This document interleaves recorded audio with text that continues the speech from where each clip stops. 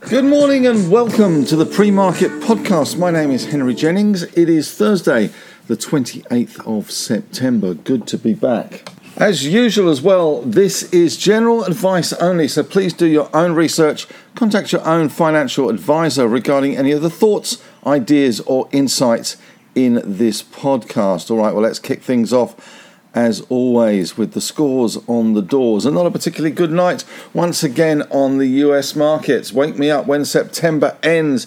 Very much the case. The Nasdaq's fallen 6.7% in September. It has been a pretty horror month in the US. All those bigwigs came back from the Hamptons and Long Island a little bit cranky after the summer silly season. The US market last night, the Dow Jones fell 69 points or 0.2%.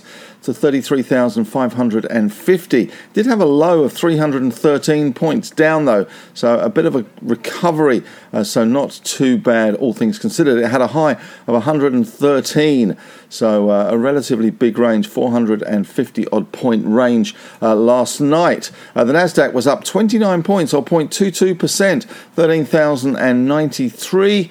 The S&P 500 up a big 1 point or 0.02%, 42.75. The VIX Volatility Index was down 3.8%, 18.22. 18 to 19 is the long-term average on the VIX. So despite the massive fall we have seen in the US markets in September, and despite the massive rally we've seen in those yields, hard to believe. I had to peel my eyes and have a little look to make sure that I wasn't seeing things in terms of the yields while I've been away, but certainly those bond yields have been pushing ever higher, so that certainly has been a factor. But the VIX Volatility Index still only 18.2. The SPY futures though showing a loss of 13 points or 0.18%, 7,055. We did bounce off the 7,000 level yesterday.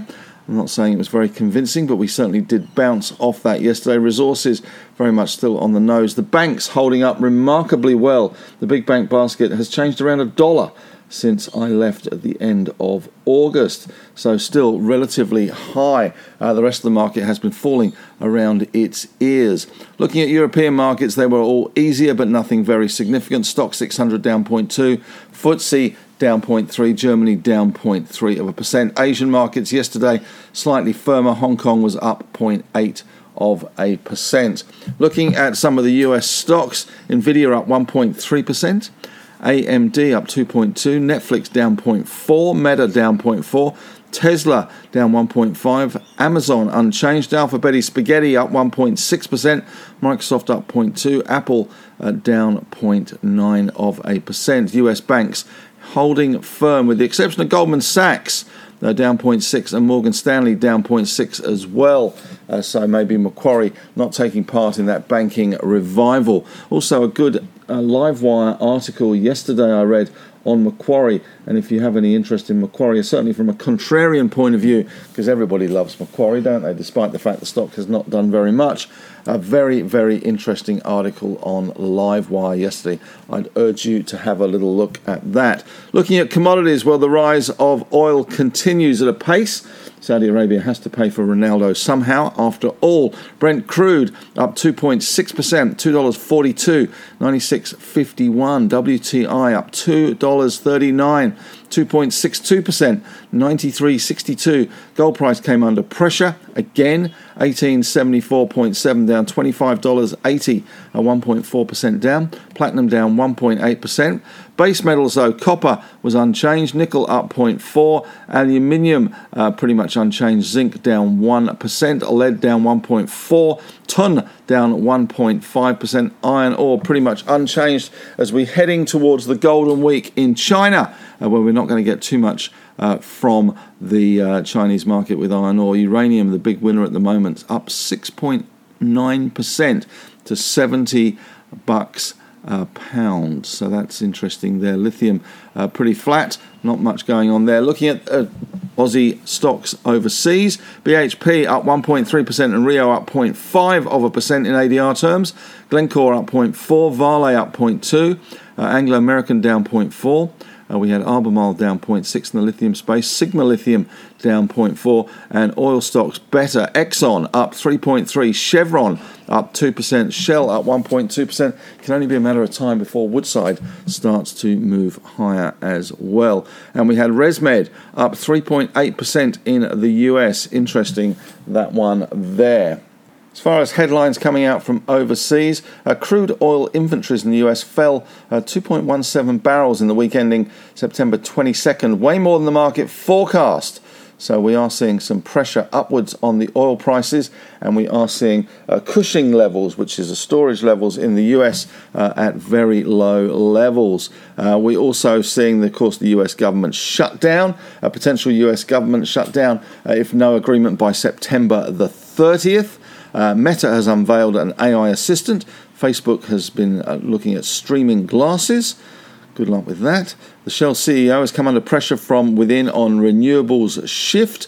The Aussie dollar not looking too flash at the moment, going back to those scores on the doors. Bitcoin putting up a little bit, but the Aussie dollar 63.51. US dollar index up 0.4%, 106.66. Of course, the Aussie dollar very much the proxy for the Chinese economy. And international investors very much avoiding the Aussie dollar at the moment and piling into the US dollar, which is why the gold price is down. US 10-year yields 4.61%. 4.61%. US 2 years 5.138. Aussie 10-year 4.47%. So those rates really have jacked up in the last month or so. Other headlines are coming out of Asia. We did see some news from Evergrande with the chairman under police surveillance, and the ECB's Holtzman says shocks from energy prices may force the ECB to raise rates again. So plenty of things happening. And of course our sister market, the Toronto Stock Exchange, which has a mirror economy much like our own. Theirs is based on oil and gas to some extent. Ours is iron ore and coal. But that market has hit a 2-month low. Mining stocks still very much under pressure there. We do have not much on the data docket today. Domestic retail sales data at 11:30, and we do get some US initial jobless claims tonight. So that is of interest. Lots of ex-dividends today, especially in the REIT sector. Of course, September is the time when we do see all those dividends drop in the market, and that does wipe a lot of index points out overall. BHP checks actually hit your bank account, or get them in the post today. That's 70 cents US that you're getting from BHP, so you have the money to do that. So that is of interest there. As far as our market goes today, in the news today, plenty of action today. Just running through a few of the bigger announcements, and we have for our market some news out from 29 Metals. It's completed its 1 for 2.2 retail entitlement offer. It raised $29 million at 69 cents a share. Brickworks results out this morning. FY underlying NPAT 508.2, which is above market expectations of 502.8. Final dividend 42 cents, fully franked.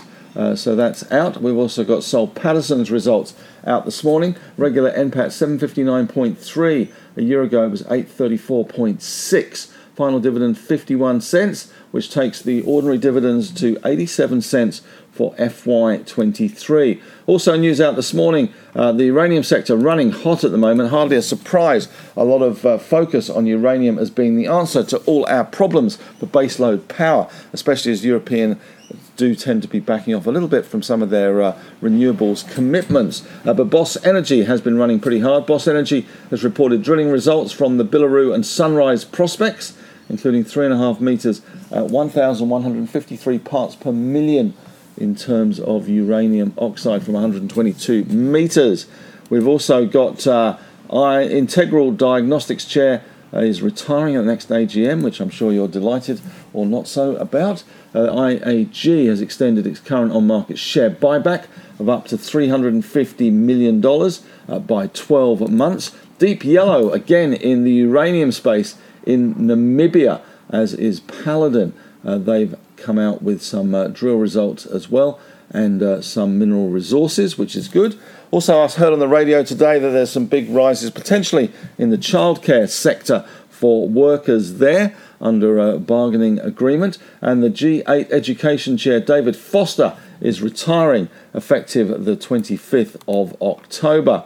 Argosy Minerals has completed the Rincon expansion drilling work, and it's upgraded its MRE targeted for late 2023. Mount Gibson has reported group mineral resources of 41.5 million tonnes at 63.3% iron versus a year ago, which was 59.8 million tonnes at 62.2% iron.